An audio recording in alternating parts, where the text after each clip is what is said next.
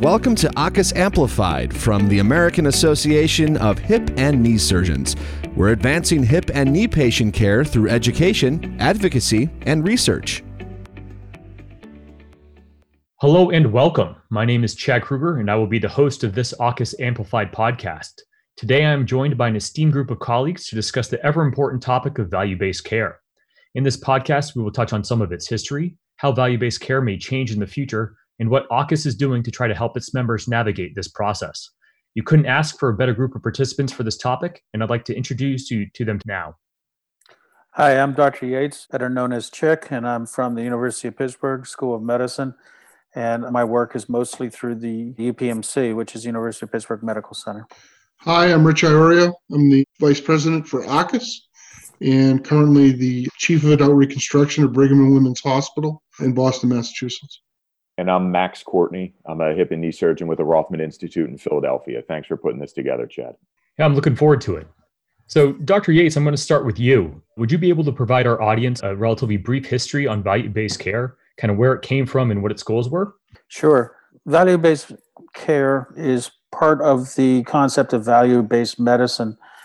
And it was a response to a multitude of different things that were happening over 20 years ago. And those things included the rising cost of healthcare, the fact that fee-for-service medicine was being rewarded for the most part, solely for volume, and the great variability in terms of the delivery of that care, both in terms of cost and quality. The first inroads into value-based care were actually out of the commercial sector, where some of the payers were looking for a chance to try to consolidate and to bring together not just the volume, but the outcomes and try to reduce the costs. This then generated further conversations in academic work, including the works of Michael Porter and the like, and the concept of the value of care being equal to the quality of outcome divided by the cost. And that value equation continues to drive the experience. With the beginning of the Affordable Care Act being passed, built into the Affordable Care Act was CMMI, which is the part of CMS that was created with a $10 billion every 10 years budget to try and innovate.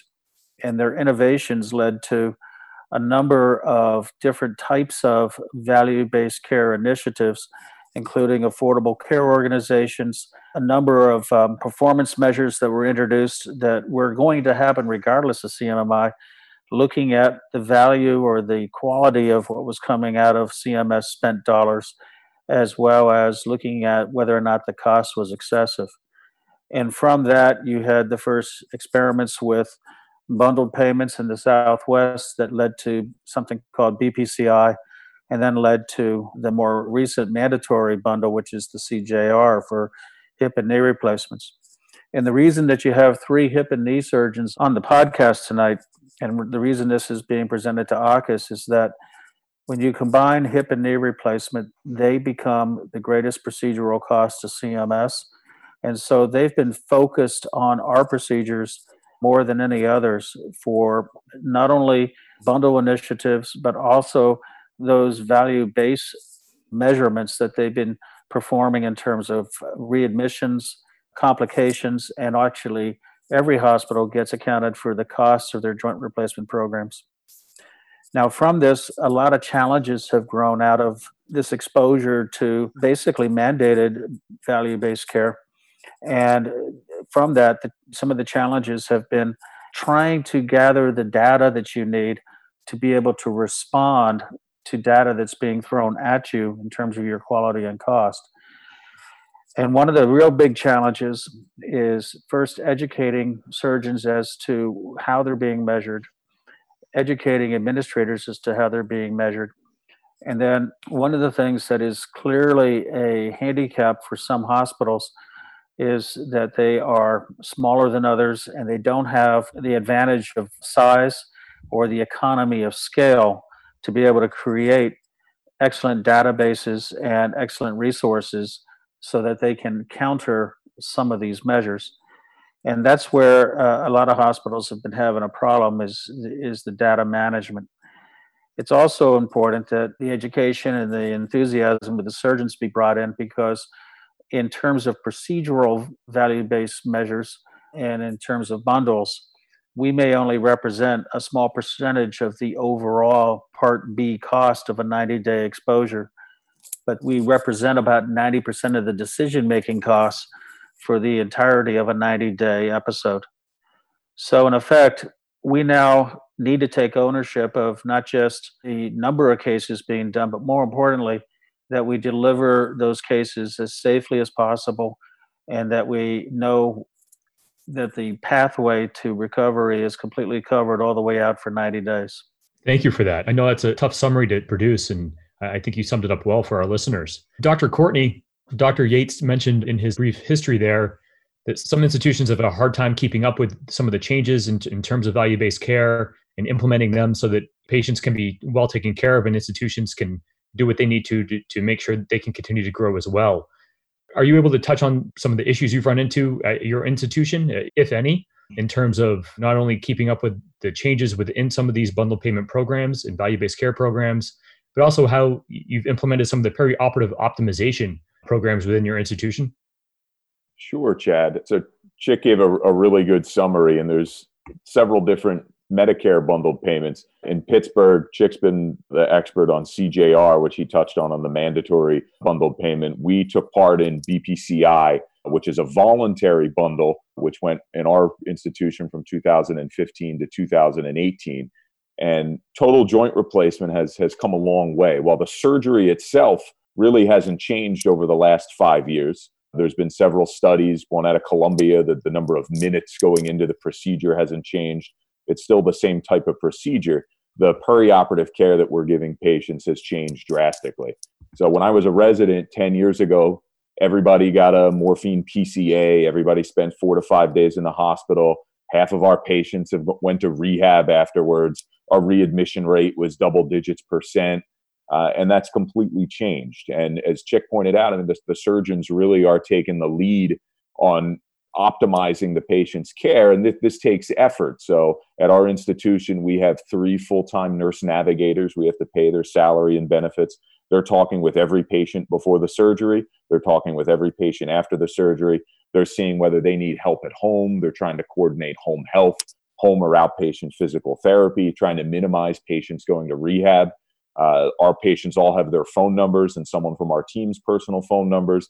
We want them to contact our office instead of going to an emergency room. So all of these ways that we've been trying to help manage the patient to prevent unnecessary readmissions, to get them to go home instead of going to rehab. And then we've tried to standardize and streamline protocols. So we have 33 fellowship-trained joint replacement surgeons in our division.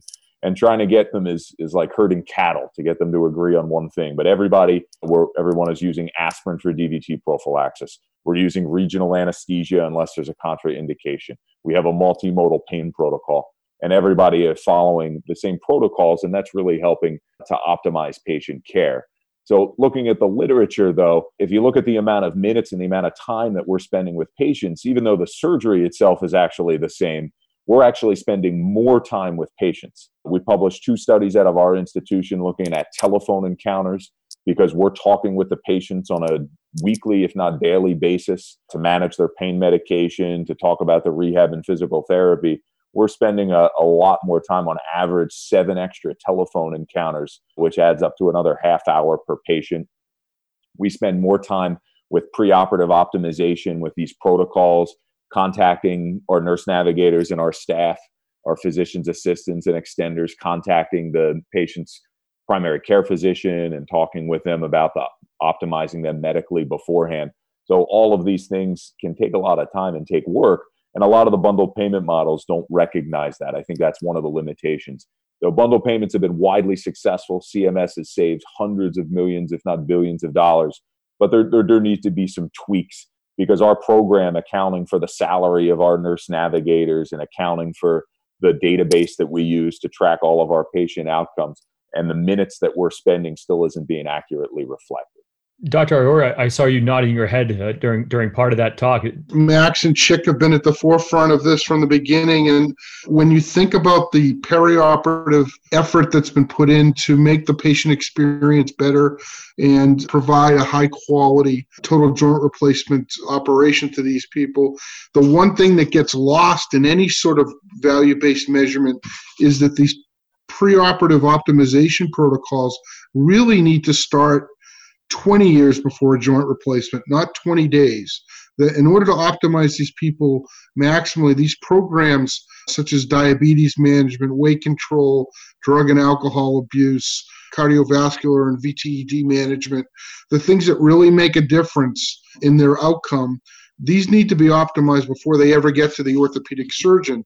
And these things are beginning to happen there out in the community now. And we're beginning to see the fruits of that investment where the orthopedic quality of life and health quality of the patients that we operate on is a little bit better. And when you operate on healthy patients, it's amazing how good the results are. However, there are certain populations of patients that have to be operated on despite their medical comorbidities. Transplant patients, hip fracture patients, patients that have chronic diseases that aren't amenable to optimization. These non-modifiable risk factors aren't really accounted for in CMS's calculations. They've gotten a little bit better in the BPCIA 2 calculation, which we can talk about a little bit later with the HCC modifications.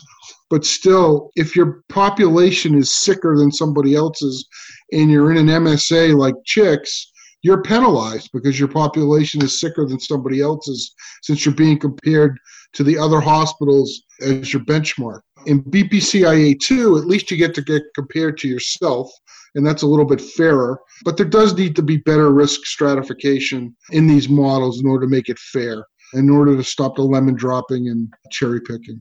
Dr. Yates. Yeah, I just wanted to pick up on something that Max brought up, which is that he brought up the concept of getting a buy-in from all the surgeons.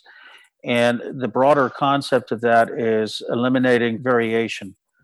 The standardization of what you present in the process improves quality and lowers cost. There have been studies that have been done that have shown that volume makes a difference in terms of everybody acting like they've been there before.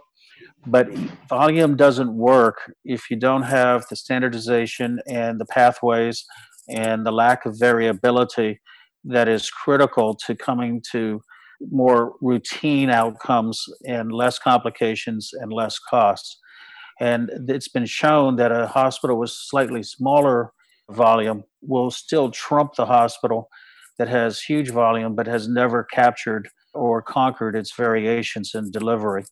So I think that's an important concept that he was alluding to. It takes a lot of time and buy-in.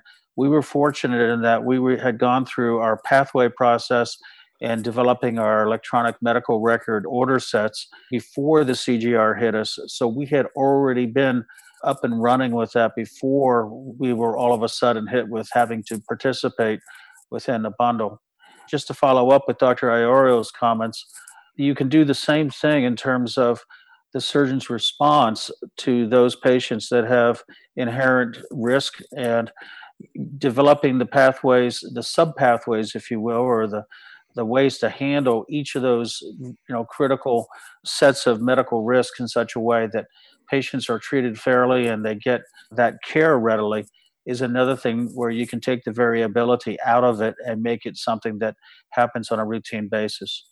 Another important thing is that by going through the process that Chick and Max described, by standardizing your practice, by optimizing your patients, by care managing the heck out of them, what you then do, it not only helps your bundled patients, it will improve the management of all the other patients in your product line and will make it more efficient, more cost effective, and you'll find that your complication rates will go down and your private pay patients as well. In the end, it's a win-win for the hospital, and it will make the resources invested in making the bundle work help your other patients do well, and becomes a very wise investment both for the patients and the hospital.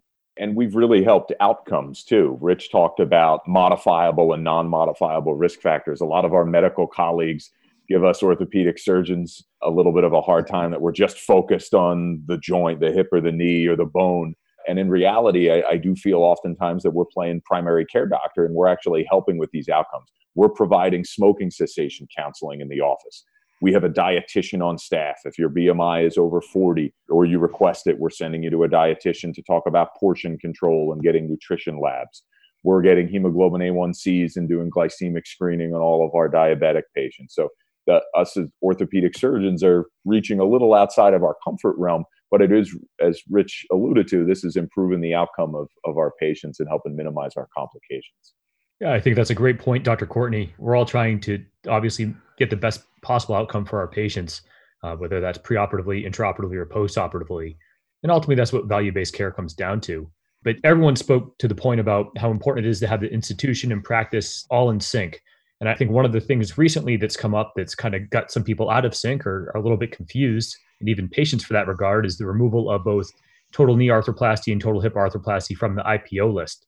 Dr. Arroyo, I know you've done a lot of work on this topic. Could you give us some comments on this and what's happened and how we're moving forward? Sure, I'll try and keep my comments in the civil mode, but there has been a lot of confusion about this. And part of the confusion is the fact that lawyers have gotten involved with this at the hospital level. They're trying to avoid audits, even though CMS gave the hospitals assurance that they would not try and do any RAC audits over the Two-Midnight Rule process. Hospitals are somewhat reluctant to believe this, feeling that after the 2-year look-back period that there would be clawbacks. There are QIO audits, which are quality improvement audits, which are not criminal processes, but they take a lot of time. And they really don't want to go through that either. So for that reason, many hospitals interpreted the Two-Midnight Rule and the inpatient-only rule to mean that all patients needed to be not admitted to the hospital and be considered for observation status that were primary care Medicare beneficiaries, primary joint Medicare beneficiaries.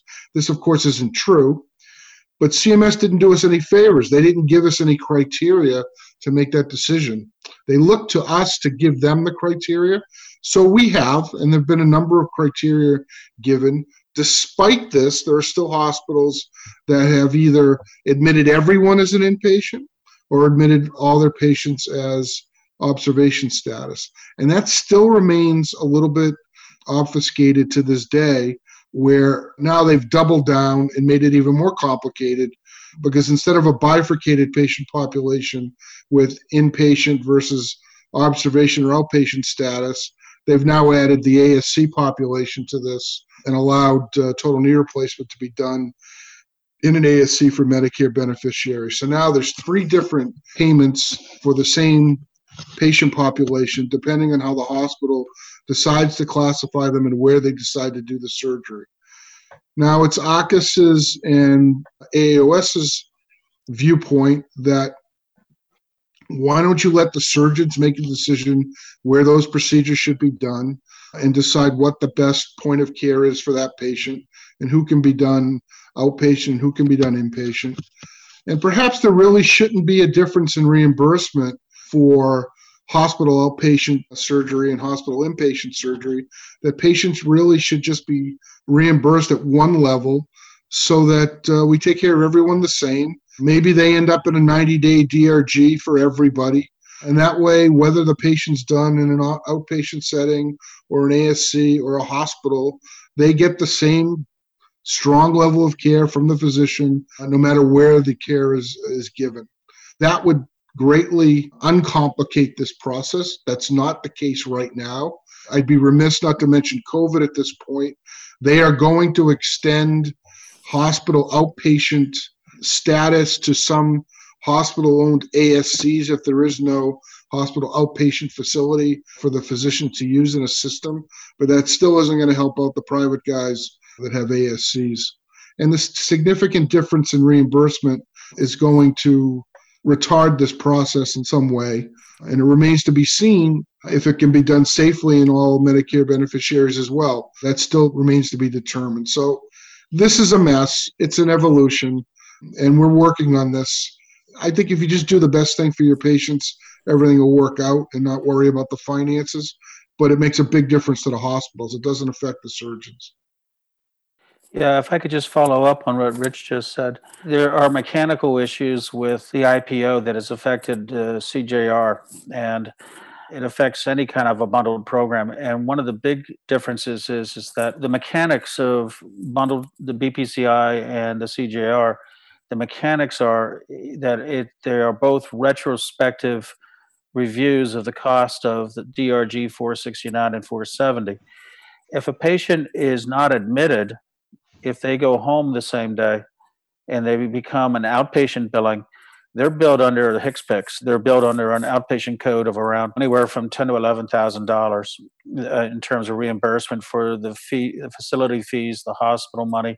And it should be remembered that the experience up until January of this year has been with hospital-only associated ambulatory care centers. It had to be a hospital outpatient center for you to be able to do an overnight, same-day discharge. That being said, those patients then become invisible in your bundle. And the fact of the matter is that you're more likely to encourage an outpatient stay in a healthier patient with less risk factors than in the population that needs to be in the hospital. So you end up fighting the dilemma of bleeding away your healthiest patients, most likely to not have complications and have the best chance of going home, out of the population of patients for which you're going to be accounted for within your bundle. Now, people are aware of that, and either instinctively or consciously, the average around the country at this point is around 20% of patients being at least discharged as outpatients. Some of them stayed overnight, but they didn't meet the 2 midnight rule. But interestingly enough, in parts of the country that are CJR, that falls off to 15%. So there's a significant lag in terms of moving to shorter stays in those parts of the country that have an appreciation that they're only making their outcomes and costs not as good for that population that can be seen, which are in the DRGs. Now, that's going to be extended to March 31st of 2021, at least the CJR is. The interesting thing is that there's now a rules proposal that is just finishing the comment period as of a few days from now. And in that rules proposal going forward, they're proposing that they would lump together hospital-based outpatients, in other words, your hospital outpatient department outpatients, with your inpatients. And that creates an incredible threat to those patients that really need the hospital and need to be there for postoperative management, because hospitals are going to, in competition within a region, are going to feel the pressure to increase the number of outpatients so their overall cost goes down relative to the regional costs, which they're expecting to go down because they expect the other hospitals to do the same thing. So it's a hard thing to conceptualize without a graph or a chart or being able to look at it. But it's something that we're challenging in terms of the letter our institution wrote, and I know AAHKS has challenged it, and it really ought to be separated. And ideally, they would create an outpatient score for CJR separate from those inpatients, similar to the way they already separate out 469 and 470 by whether or not they were involved with a hip fracture or not. And time will tell. We won't see the final rule until August or September, but it's hoped that they'll back off on doing it this way. They claim that they're going to be able to adjust for this by using the hierarchical condition codes. I don't think that's going to work, and we're just going to have to wait and see. It's interesting. Medicare can quantify the comorbidity burden of a patient. I think they have 550 different Medicare comorbidities that can be quantified into a financial model. They certainly can figure out what the financial risk is based on the comorbid status of the patient. And certainly it would be nice for them to define who should be paid as an inpatient. If they go home early, great. That means they did well. And who should be done as an outpatient, and then let us worry about that later. The other real unfair quality to this whole inpatient-only rule is the patient. The patient, if your 84-year-old grandmother gets a total hip replacement and she goes home after one night, and she gets billed as an outpatient, she's subject to a 20% copay if she doesn't have a supplement. She has to pay for a DME. She has to pay for her outpatient prescriptions.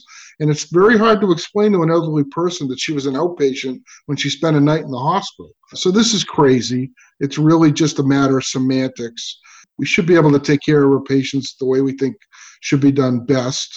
And keeping people in the hospital for a couple extra days really isn't that expensive. So for us, we're not going to send them home until they need to be. So they shouldn't really be trying to give us an incentive to do that. They should allow us to take care of people at the status of their comorbidities that they deserve. I think that's a great point. Dr. Yates, one more. Rich brought up how many comorbidities can be brought into play, but CMS has chosen to use the hierarchical condition classes. And the reason for that is that the HCCs are what they use for Medicare Advantage payments, and they have an experience with that, and they would like to harmonize how they use those for Medicare Advantage with what they're used to using for risk adjustment and the complications measure and the readmissions measures for total joints, and those are the HCCs. The problem is that even within those measures, it doesn't have a very high C-statistic or reliability in terms of being able to predict complications or readmissions. And more importantly, in terms of taking care of a population at large, the HCC codes might work for Medicare Advantage, but there's no validation whatsoever that it works in terms of risk adjusting and trying to balance inpatient, outpatient, total knees, and trying to make that an even playing field. So they're wedded to that, and I don't think they'll become more nuanced in the final rule. Thanks. Dr. Courtney, you've done a lot of research on this topic. You mentioned some of it in I think one of your answers earlier, but what are some of the key points that you think the audience should be aware of on things that have been studied recently about value-based care, and they should really be take-home points, if you will, from the literature? Sure. So there's been a lot of studies out there. Rich and Chick have written about half of them. The main take-home points, one, are value-based care models have been successful. We're talking about some of the limitations and some of the nuances and how they're affecting patients' care and our surgeons' ability to care for patients.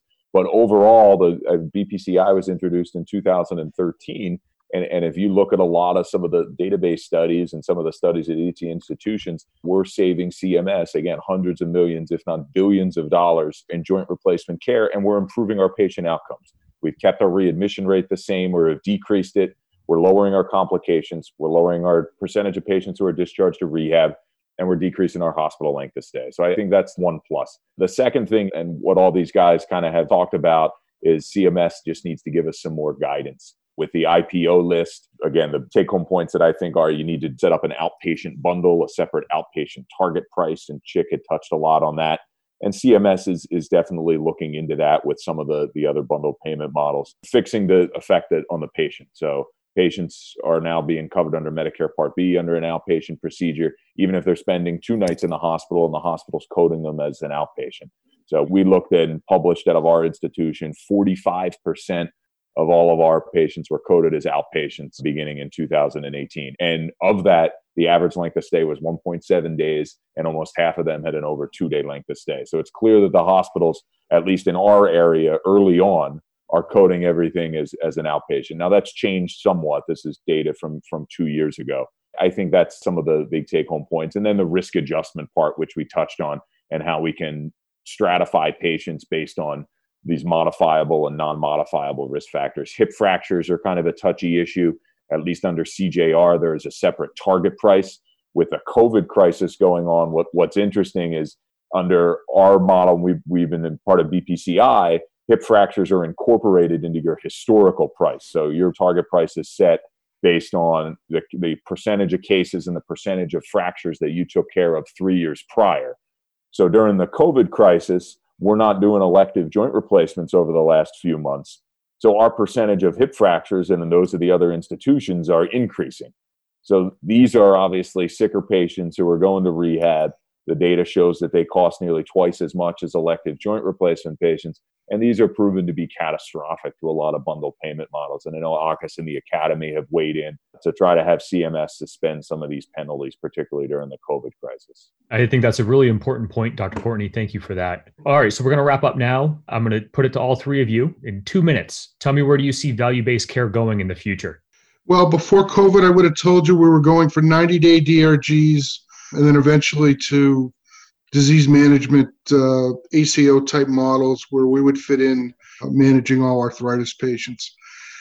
With COVID, I think we've accelerated some of the larger public plans for health insurance. I don't want to get political, but Medicare for all, I thought would have been a fantasy a year ago. I think now it's something that people are going to talk about much more seriously. We're going to have 30 million people out of work, probably another 10 after that. They're going to lose their insurance coverage. Where do they get it, right? The government's the only place it's going to come from. So I think a Republican solution would be Medicare Advantage for all. You could enroll whatever your age is if you don't have employment or whatever and pay whatever your income allows you to. A Democratic solution might be a government paid system for most people and then private for the people that want to do their own thing. I don't see our economy and our political geniuses coming up with anything better than that. So that's all I have. I don't know if that's optimistic or pessimistic. Dr. Yates? As already alluded to, there's going to be the intra-COVID experience versus someday after the rainbow, we're going to be back to normal, and hopefully we can reach that point.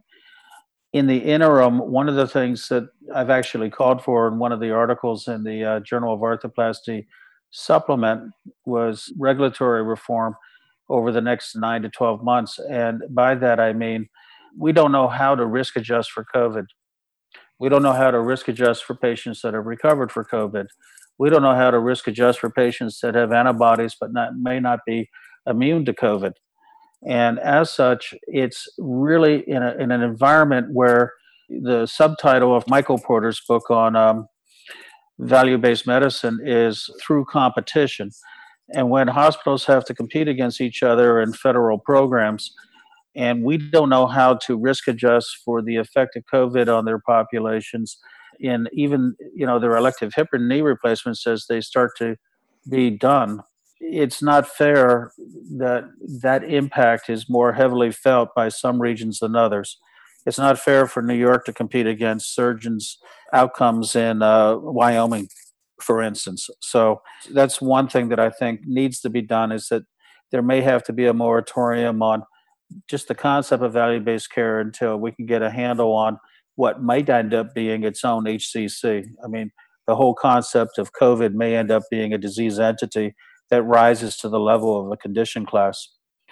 Going forward, I would like to say that and Dr. Iorio already alluded to this, the longitudinal management of the entirety of the spectrum of disease is clearly one of the goals for CMMI, and they've had listening sessions that they've invited a few of us to come in and comment on. And going forward, they would like to be able to take the entire population of patients with hip or knee arthritis and allow you to bundle that or to account for their care longitudinally.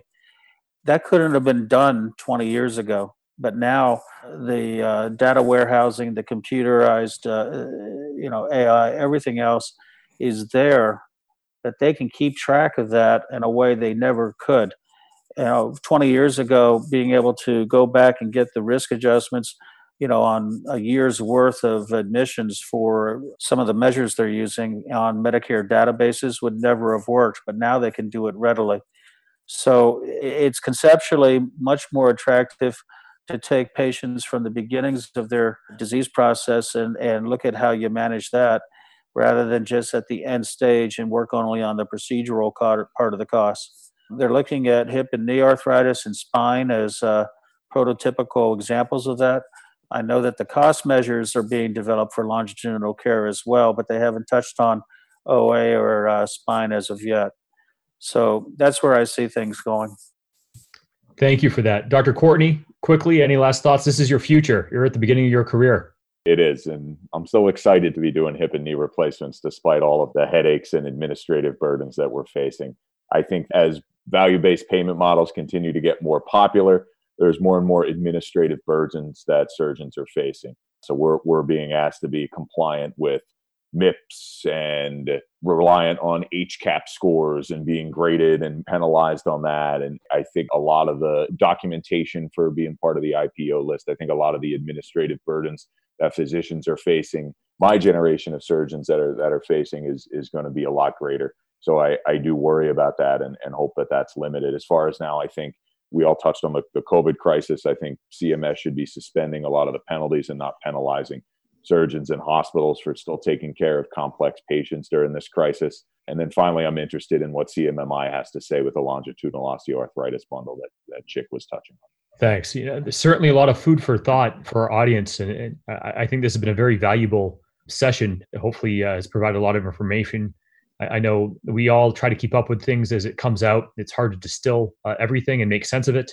And then, to get everyone to play together and play nicely is even another challenge. So I want to thank all of you for your time again this evening in getting this podcast together for our membership. I look forward to having more of these discussions in the future and seeing you hopefully at a meeting sometime soon when they are able to start back up. So thank you very much. Thank you, Chad. Thanks for putting this together, Chad. Thank you for joining us for AAHKS Amplified. Visit aahks.org to learn more about how members of the American Association of Hip and Knee Surgeons educate, advocate, and investigate in the field of hip and knee replacement surgery.